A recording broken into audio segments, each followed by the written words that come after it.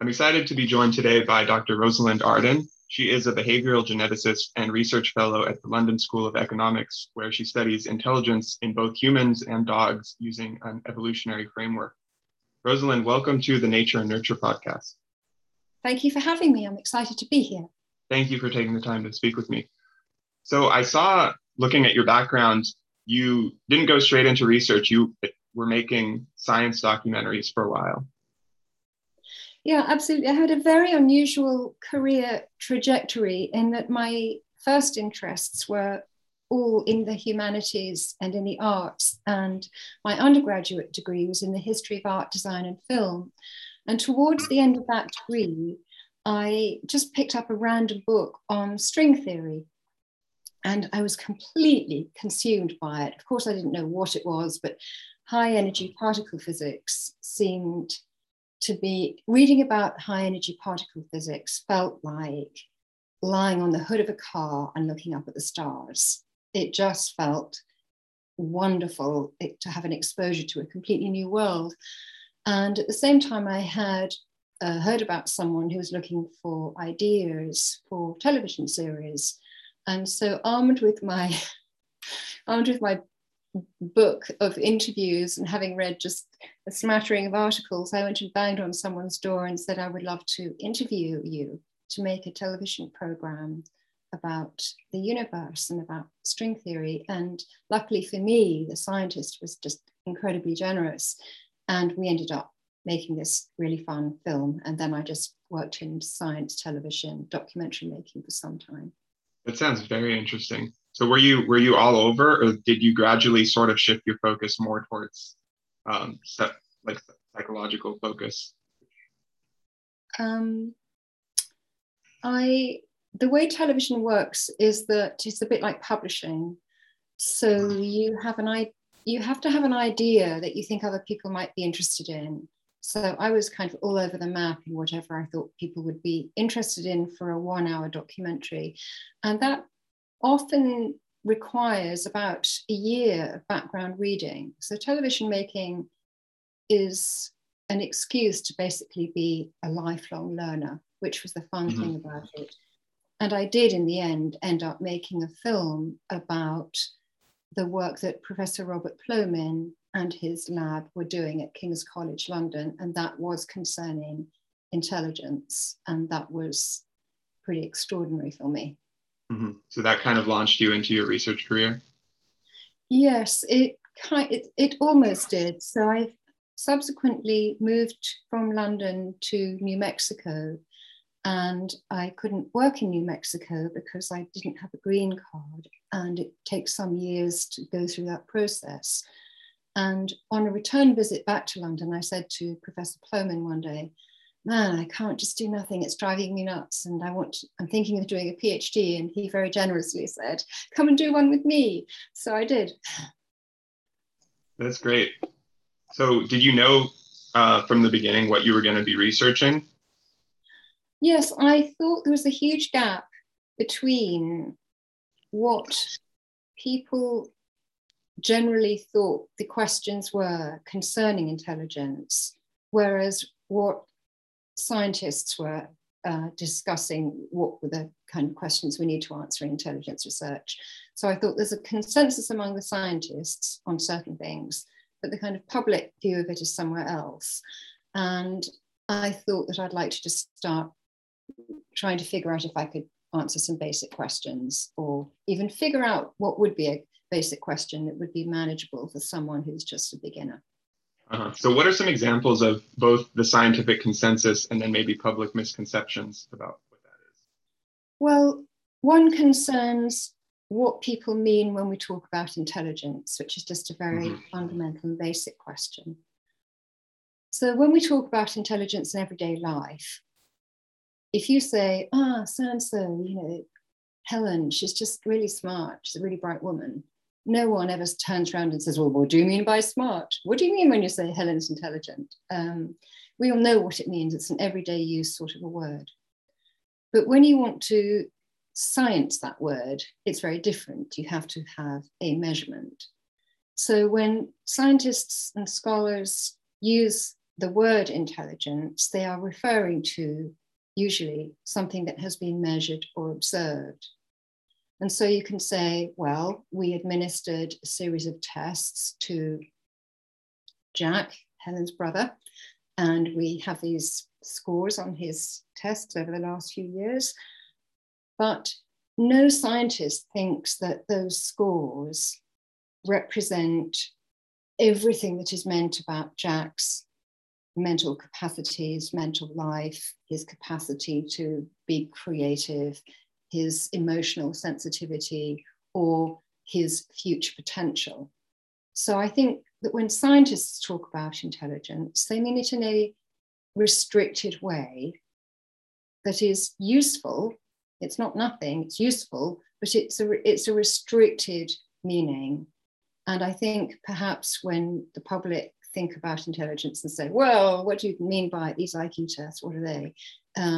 They're kind of imagining that scientists might think that intelligence wraps up everything about someone's future potential and concerning their mental life or their mental capacities. So I think that's the biggest disconnection between perhaps some of the popular discussions versus what scientists actually agree on. Mm-hmm. That sounds kind of similar to the multiple intelligences theory. And I don't know where the scientific consensus stands on this, but you might have some people who you think, oh, he is very mathematically smart, but not so emotionally intelligent or something like that. And then, so it seems like there are these sort of distinct areas that you could measure or at least talk about. There are definitely distinct areas that you could measure, and they tend to overlap somewhat. And the overlap is statistically described as something called G. But you're right when you say that in everyday life, we're very attuned in ourselves and to each other about our specific abilities and talents. And I think that's what I mean when I say, well, if so-and-so has an IQ score of, say, 100 or 85 or 110, we don't mean that they are like, we don't mean that captures everything about their specific strengths or weaknesses. You can have someone who, say, has a population average score, let's say we converge on 100 and call that the average. They could have tremendous strengths in a particular area, and they might be able to do outlandish things with their memorizing flags of foreign countries or whatever. So intelligence scores are useful, but they're just not the whole picture, and nobody regards them as being the whole picture of someone's mental life. Is it not the whole picture for individuals, but like if you look on large populations, on average, will the people with higher IQs tend to be better on like specific tasks you can name? Yeah, I think it's always important to figure out what question are you asking before you make generalizations about the research and the people, the population, the age, whatever it is. So if, for example, Jack's really struggling at school and he's 12 years old and the parents are getting concerned that his scores really aren't good, it could be useful to administer a properly validated and reliable test battery, which just means a group of tests, to Jack to see whether or not there's something that's out of kilter. You might find, for example, that Jack is actually a really high scorer, but he has dyslexia or something. Or you could discover that actually Jack's scores are rather lower than had been expected, and he might need some support to help him get through schooling. So I think it's just very important to think crisply about what is it that you want to know. If you're asking about Jack in particular, then there might be specific procedures that you'd want to use IQ tests for. IQ tests are quite comfortable, like thermometers, to just sit in the cupboard unused. It's not like because they exist, they have to be administered to every child every year. They are useful tools that can be trotted out when needed, but they don't necessarily need to be administered regularly to people. Mm-hmm. And I've heard arguments on both sides of, so upholding IQ tests is valid and reliable, and then some people who disagree with that. So is there a scientific consensus on how reliable these tests tend to be? The evidence is that they are reliable, meaning if you administer a test to the same person twice and say a month apart or 2 months apart, then the scores tend to be pretty similar to each other. That's kind of what reliability is. Then you could say, well, are they valid? Do they do what they say on the tin? Well, if you're doing something like selecting people into a university or selecting people into a job, then they do a reasonably good job of helping you understand which university might be a really good place, a good suitable learning environment for a particular person. And if, for example, you're in, let's say, an organization like the army, or where you've got 5,000 different trades at different levels of task difficulty, IQ tests can be helpful in saying, you know what, these might be a good series of occupations for you to look at. What they don't do is put a limit on someone's potential. So if someone says, okay, well, you know, my IQ score turned out only to be 100, does that mean I'm never going to navigate my way blindfold through a complicated maze? Maybe you'll learn that some other way. So it doesn't tell you everything. It's important to figure out, what is my question? If I want to know, is there a way for me to learn this complicated task of navigating blindfold through a maze? There are plenty of ways that we don't need to turn to your IQ score. Mm-hmm. So would it be right to think that if a score is low, it's possible that it's artificially low because maybe someone is very smart but just not paying attention or something like that? But then the flip side is, if you get a high score, you probably couldn't have faked it, or it couldn't have been blind luck. No measure is absolutely perfect, but it would be extremely unusual to get a high score in a test like the Wechsler Adult Intelligence Scale, partly because it is a group of tests rather than a single test. And so you're right that if you ace the test, it's unlikely to be blind luck. But it is certainly true that you could score rather poorly one day because you felt lousy, you're manifestly hungover, girlfriend just left you, your grandmother died yesterday. So it's not that every single test you take is always going to reproduce exactly the same score. And of course, people's motivation varies from day to day. So again, it depends what your research question is. If you're saying you're measuring 10,000 people, there will be people in that group who are unmotivated that day and who've had a really rough time in the last week, or who have woke up that morning with flu. But it's not going to perturb or cause too much noise to the signal in a population of 10,000 people. But if it's Helen and you want to know what her score is as an individual, then you would want to choose a day when she's not massively hungover or wrecked because she's just been ditched by her girlfriend or boyfriend. And if you choose to look at the sort of general factor of intelligence as opposed to like mathematical ability or verbal ability or something much more specific, what types of questions require that general cognitive ability factor as opposed to like what types of questions would it be better to look at that general factor as opposed to something more specific? Well, that's a really good question. So the key thing is the general factor is actually a statistical property that emerges from the overlap among different kinds of tests. It's not a thing in itself in that way. So if you were to say, test me on a bunch of mathematics questions, bunch of history questions, bunch of filling in the next series and a visual pattern questions, vocabulary and so on, you could extract what's in common in my answers to all of those kinds of questions. And it's that when you administer those, a different range of tests to a group of people. It's that allows you to extract this G factor. There aren't really questions that that get at the G factor itself. The G factor just emerges from the overlap with other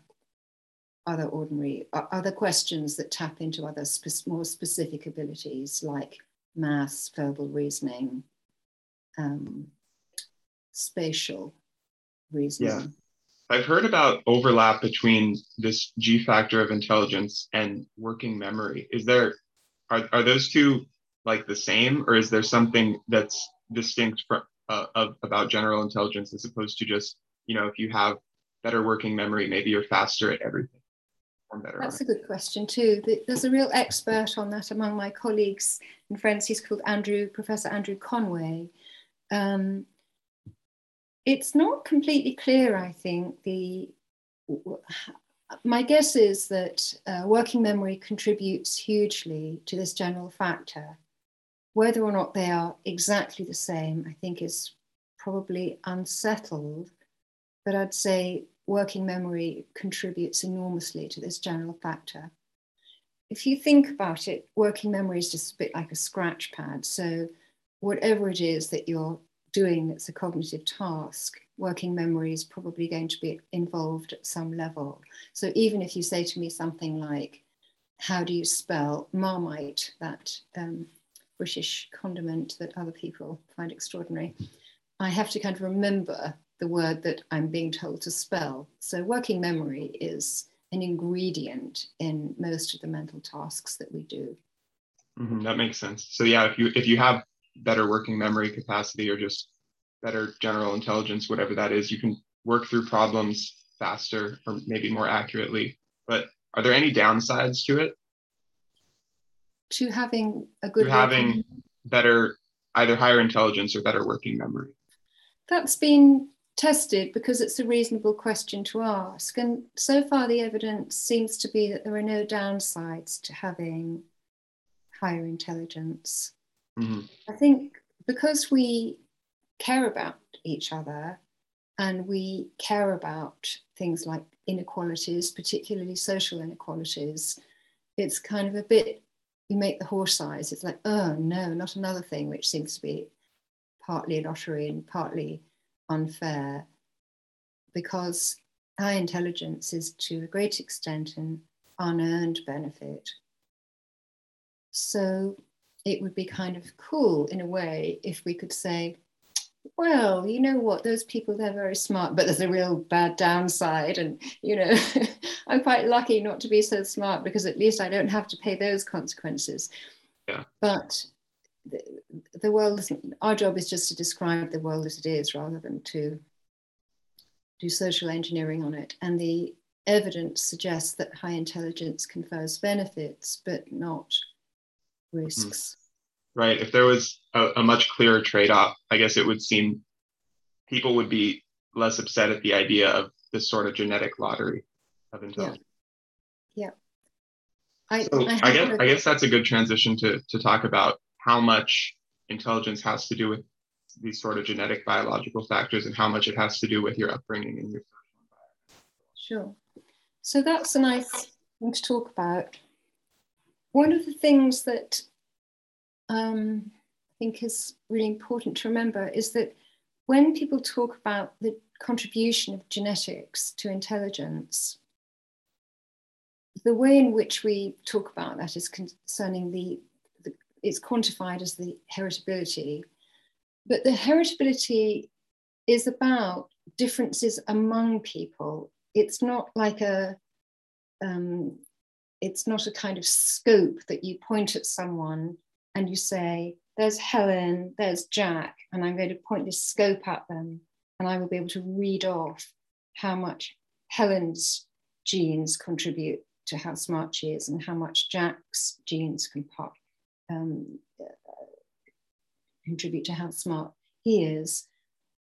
Heritability is about variance, and variance is about adding up little bits of difference among all of us and looking at the genetic contribution to that. So I think it's kind of ripe for a muddle among non-scientists and among scientists who don't specialize in thinking about this kind of thing quite clearly and carefully. So when we talk about the genetic contribution, it's at the sort of measured sample level rather than an individual's level. It's not Helen, it's not Jack, it's just this is what you look at when you see a sample. And the genetic contribution from study after study after study seems to be around half of the differences among us in measured intelligence tests. And it varies across our life. So in early childhood, the contribution by family influences seems to be larger, and the contribution from genes seems to increase over the life course. And again, that's been tested in tens of thousands, very large samples. Mm-hmm. So that's the exact opposite of what I'd expect. Because you might think that you're born with your genes and then over time you become more influenced by your environment. That's kind of why science is fun, because that's what all of us expected. Mm-hmm. It seems to make so much sense that you're born with your genes, you're born a certain way. And then the longer you're exposed to a particular environment, the more that environment would shape you. It's just such common sense. And yet it turns out to be wrong. And that's kind of exciting, because if science isn't exciting, then we should all just go home. It's tremendously fun to find out new things. And this finding about the genes having a greater influence on measured intelligence as we age, I think is really only been known for about the last 25 years. And as we've got bigger samples and better ways of estimating and measuring those changes, it's like, gosh, this really is for real. It's extraordinary. Uh-huh. Even to older adulthood, it seems to hold true. Mm-hmm. So even if there's no scientific consensus yet, what are some of the theories for why that happens, why genes have greater influence over time? Yes, you're right that there isn't really a clear understanding of why that happens yet. So some of the ideas had to do with, well, is it niches? Is it that, let's say Helen's a real bookworm? Is it that, so she's got some kind of bookish genes, but as she ages, she's able to escape from the environment that her family provided for her and to seek out the exact environment that fits her aptitudes and preferences.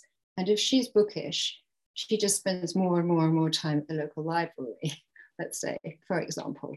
And so you could say, well, of course, Helen's much more like, she's just like, look at her bookishness in later life. It's much greater than it was in childhood, because the environment that she has put herself in has amplified the genes that she had already. And now she's just like Helen the book.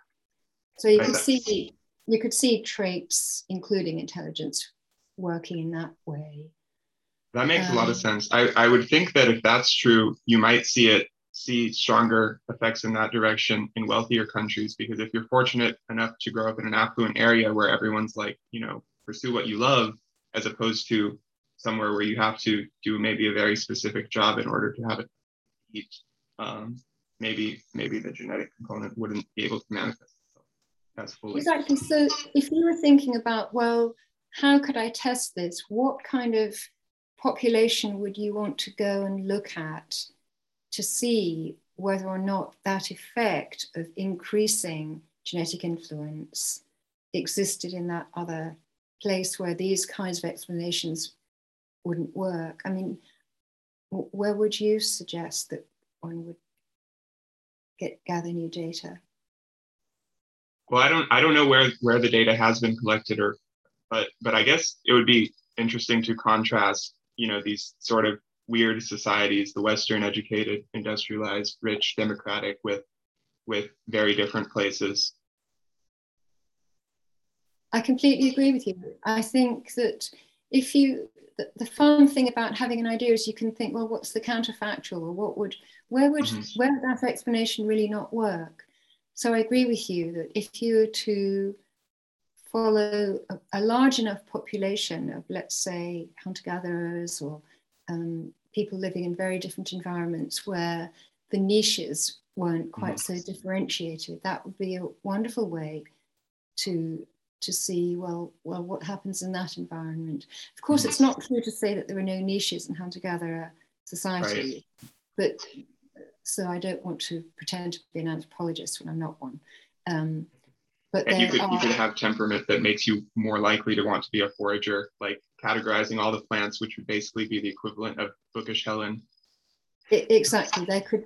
There must be many niches because there are many skills. It's not easy to live in those environments, and people will have oriented towards things that they both like and are good at and are rewarding and so on. But you're right. That's the way to do science. To think, well, is there some other way in which we could test this idea? Or sometimes it's a statistical idea. Well, supposing we took the family and we partitioned it up in this way or that way, and then let's have a look at that. Or there are, if you're driven by curiosity, there are often ways to divide up things that look as if they're tangled and knotty to begin with to arrive at answers. So one of these hypotheses is the niche one, which, hearing it for the first time, I like, but I'm guessing there are also competing hypotheses. There are. In fact, I think a really big study, I feel ashamed for saying, I can't remember what their finding was, but I think a really big study on this very question has taken place recently, and I frankly just don't remember what they found. I'm sorry. All right, no worries. So what is your actual work when you're doing genetic studies? What specific questions are you asking? Well, what I've started doing is as you mentioned before, working with dogs. I figured that there's just a ton that we've learned. What I was interested in is thinking, why is this thing called G?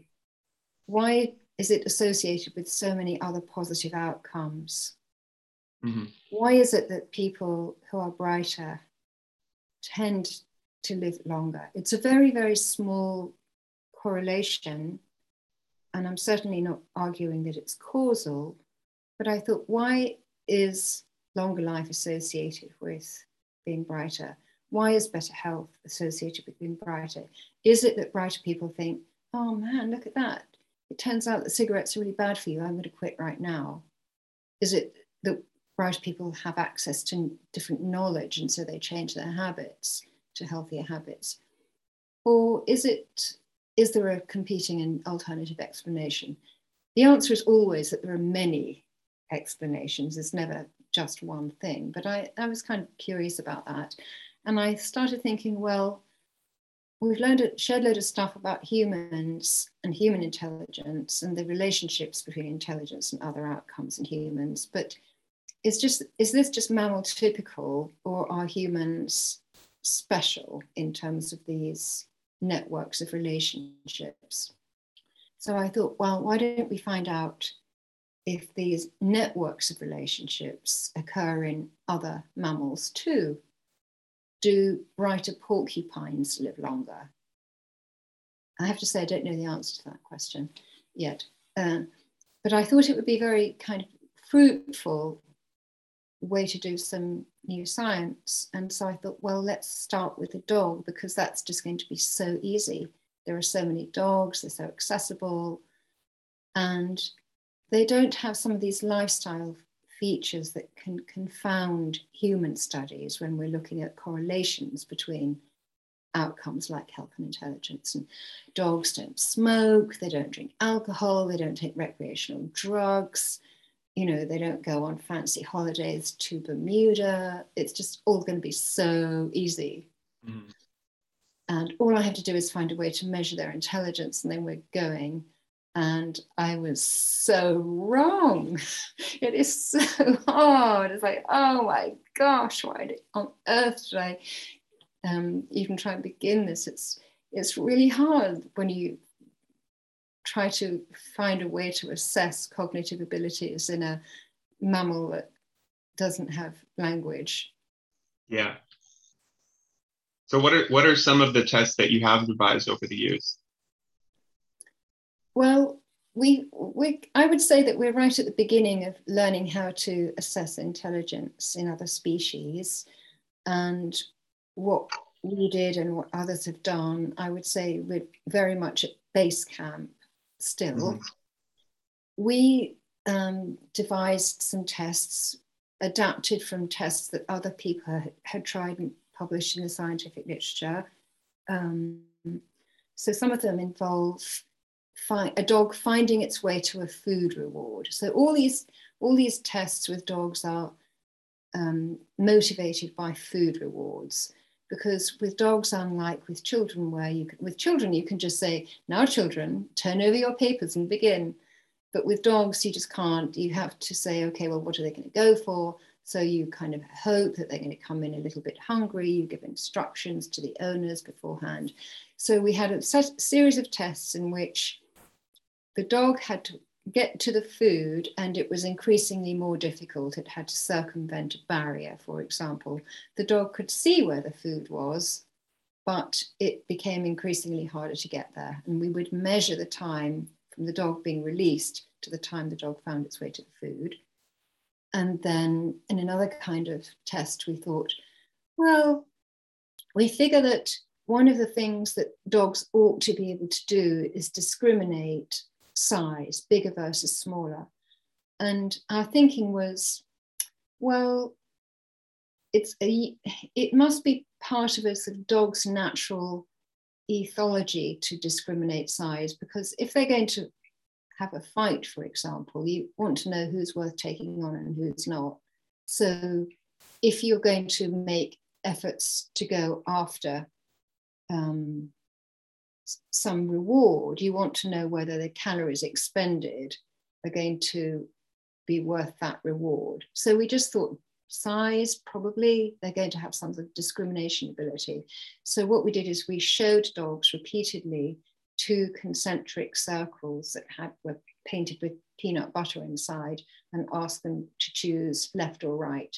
And we measured how many times the dog would choose the bigger food reward over the smaller food reward. And we did it we administered that to the same dog repeatedly, so it wasn't just chance. And that was quite fun. And then the last thing we did was just social. So we figured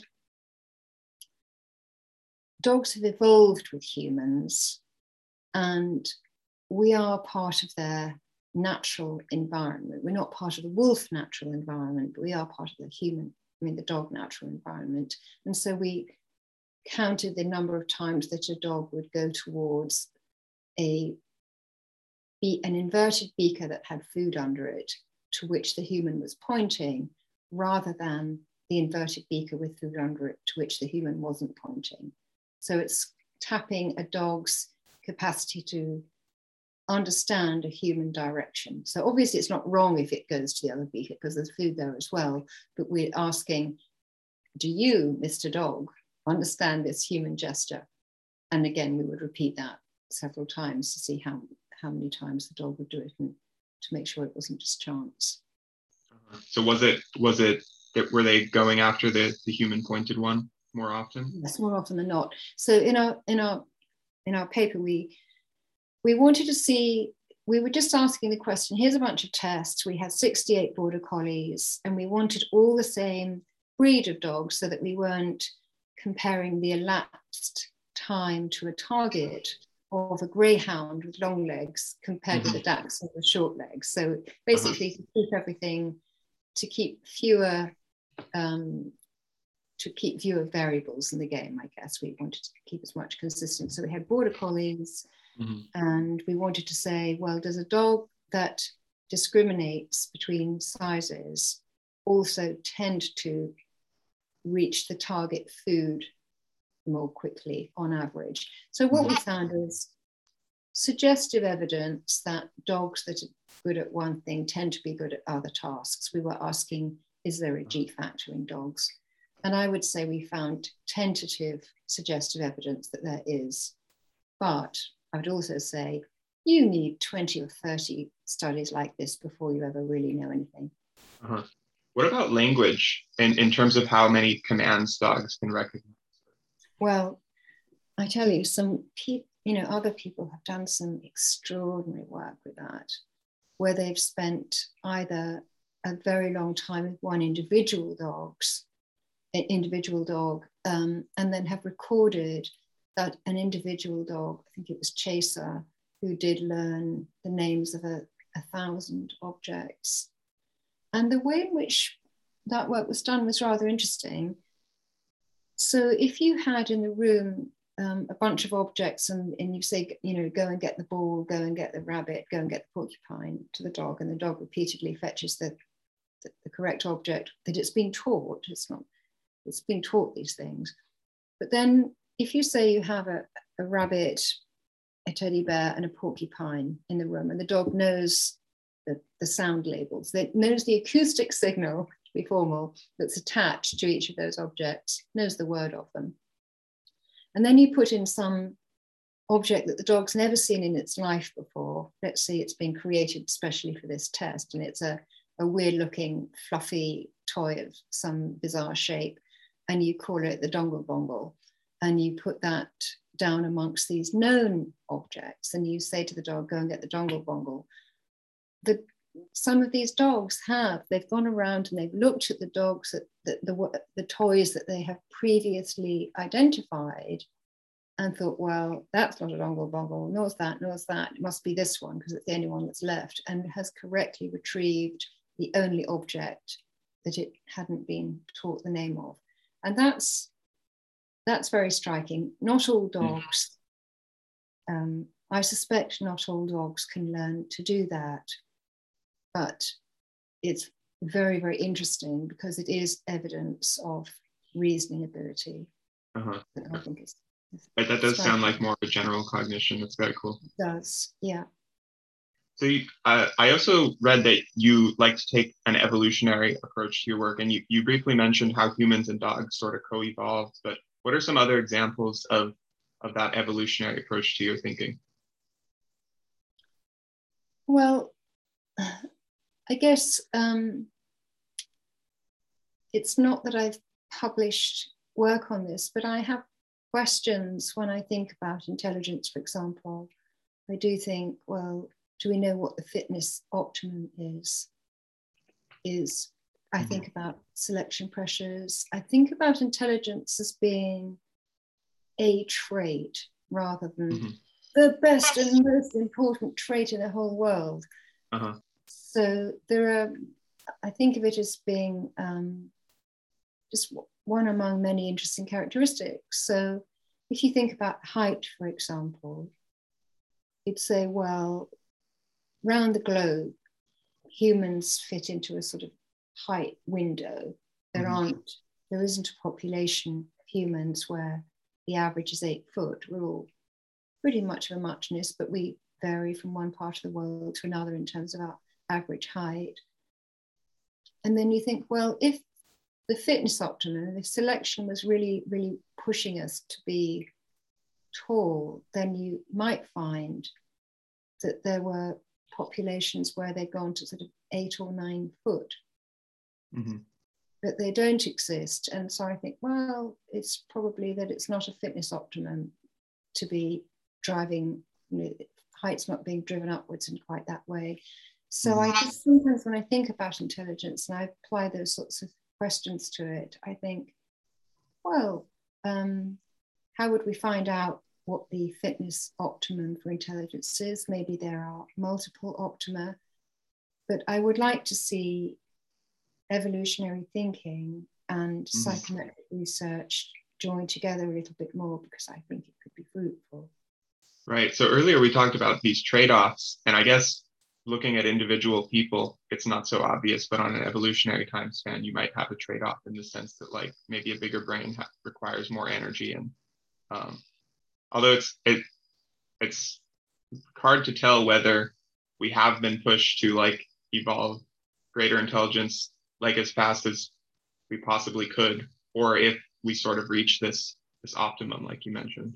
Yeah, I think we need a big old chunk of humility pie in asking these questions, or in pretend we don't know the answers to them. Mm-hmm. But I think they're really good questions to ask. It could be that the evolutionary action, if you like, exists more in the lower end of intelligence. In other words, it could be that people with significantly lower than average intelligence tend not to survive as well, nor Mm-hmm. to reproduce as often, and that there's not much action taking place in the other part of the distribution from Mm-hmm. kind of a bit below average to very high intelligence. It could be that Mm-hmm. whole range doesn't much matter, but what is being selected against is very low intelligence. Uh-huh. It's certainly true that the culture that we're currently living in, you in America and me in England, is increasingly complex.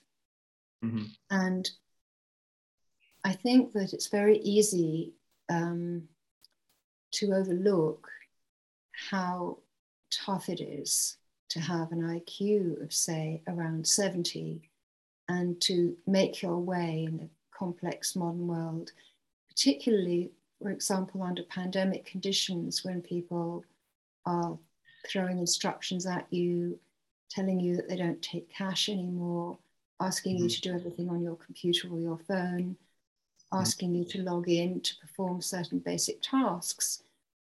If you have an IQ of 70, life is going to be really, really hard. And so whilst intelligence, I argue very strongly, is not the only trait that matters, we shouldn't underestimate the disadvantage and the hard work without a holiday that somebody has facing them if they have a very low IQ through absolutely no fault of their own. Mm-hmm. Right. So at least speaking from an evolutionary perspective, at a certain low enough level, it becomes difficult just to survive and manage. But then once you kind of reach the good enough zone, it's like there's not as much pressure to be smarter than that.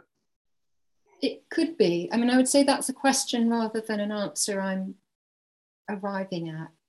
But I think that's a reasonable way to look at it. Also, things change over historical time and things change over geographical space. So there may be environments in which it really doesn't matter much as long as you're kind of average. And there may be other environments in which there's a big payoff for being smarter. There may be, I can easily think of environments in which you would find it really, really hard to get by and survive and prosper and reproduce without being significantly higher in intelligence than other environments. And we're talking more like social or cultural environments. I'm talking about social and cultural environments, yes. For example, if certain jobs are forbidden to you, if a society, if a culture prescribes what occupations you and your kin are allowed to have, if all of those kinds of occupations are mentally extremely challenging, there's going to be a tremendous selection pressure on having the capacity to do those jobs just to survive. Let's giving that as an extreme example.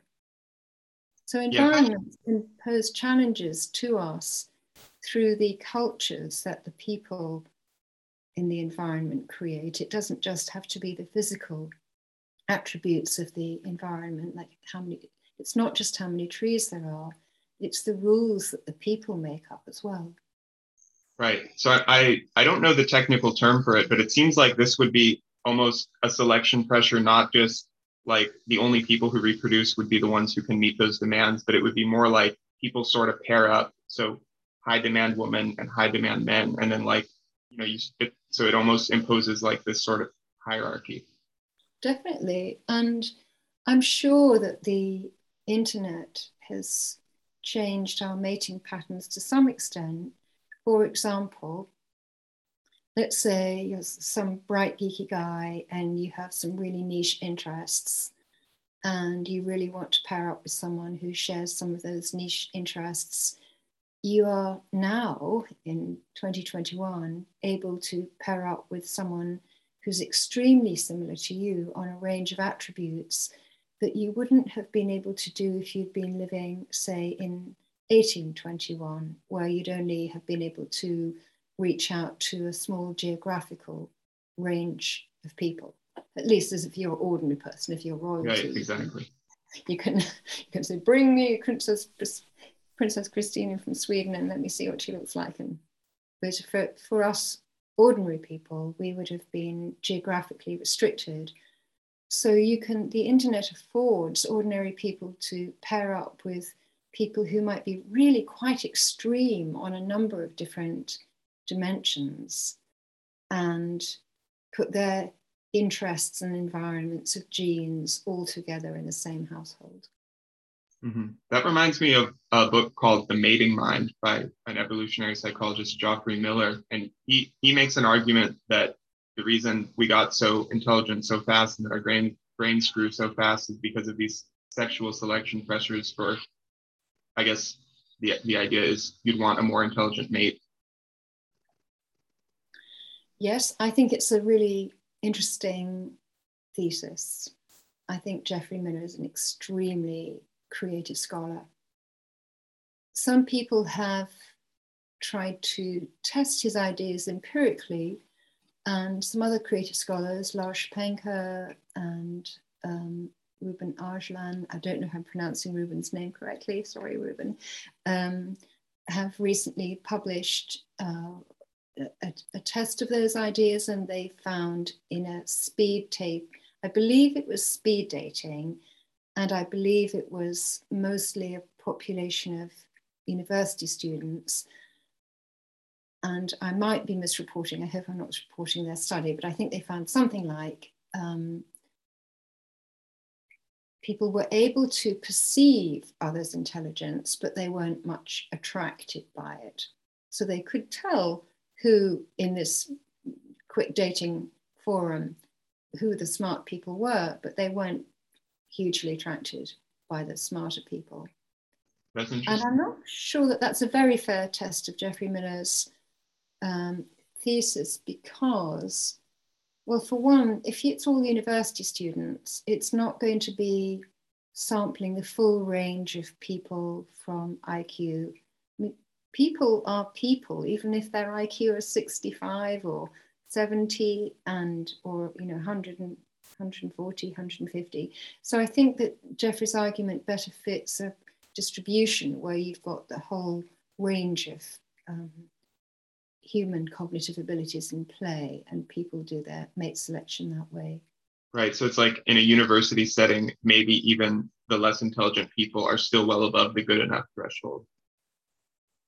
Very much so. In a typical university, the undergraduate students are going to be above the population average in intelligence. Mm-hmm. That makes sense. So technically it's called range restriction, but I think that I haven't talked to the authors of the study about it, but I would be concerned to see whether or not they'd taken that into account. But it's really good to test these theories empirically, and I'm sure that Geoffrey Miller would very much encourage that. And you need lots of studies to find out where you're going with a certain idea in science, not just one, not just two. So, but it's terrific to make an empirical test of an exciting sounding theory. Right. So let's close talking about where you see the fields of intelligence research going, maybe in the next few years, a few decades. What are some big questions that you think might be on the verge of maybe not being answered, but getting more confident about? Oh, well, gosh, I should have prepared for that question because it's a good question. Well, as neuroscience samples get larger, we will understand, I believe, more about the ways in which the structure of the brain contributes to intelligence within the individual.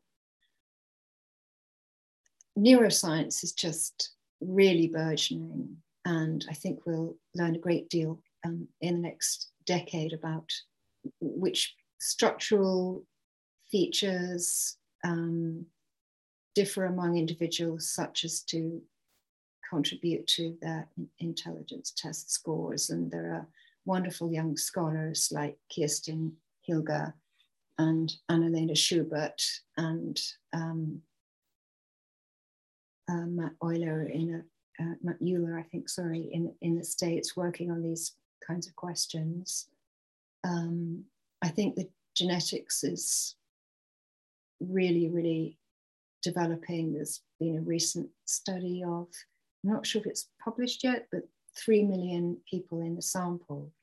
Wow. Where the scholars have looked at their DNA and they're trying to assess to what extent does the genetic score predict an IQ score. So that's making progress, in that we used to only be able to account for a small bit of intelligence variance using DNA from unrelated individuals, and that the proportion that we can account for is growing and growing. That's quite amazing. So only 20 or 30 years ago, we had first sequenced the human genome, and now there's a study with 3 million people.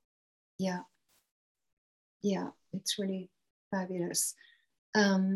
I would like to see some practical things. So one of my bugbears is that I think we have spent a lot of time and effort figuring out how to assess individual intelligence in a person. Why don't we spend some effort figuring out how to identify the intellectual complexity of a task? So not the person, but the task, so that we could say, here's a tax form. Everybody has to fill one of these in. How hard is that task? How many people with an IQ of 70, 80, 90, 100, 110 can easily perform that task? And if we were to reconfigure it slightly, does it mean that the proportion of people with an IQ of 90 could then complete that task much more easily? So I think we should take what we've learned from intelligence research and reverse engineer it onto actual tasks that people have to do. And I think, there are efforts to do this in what's called health literacy, where you try and make it easier for patients to understand their medical regime. I think we could do that much more widely in society to decomplexify it and make ordinary everyday life more accessible and enjoyable for a wider range of people. That's great. Rosalind, thank you so much for your time. It's been lovely to talk to you. Thank you so much. You as well.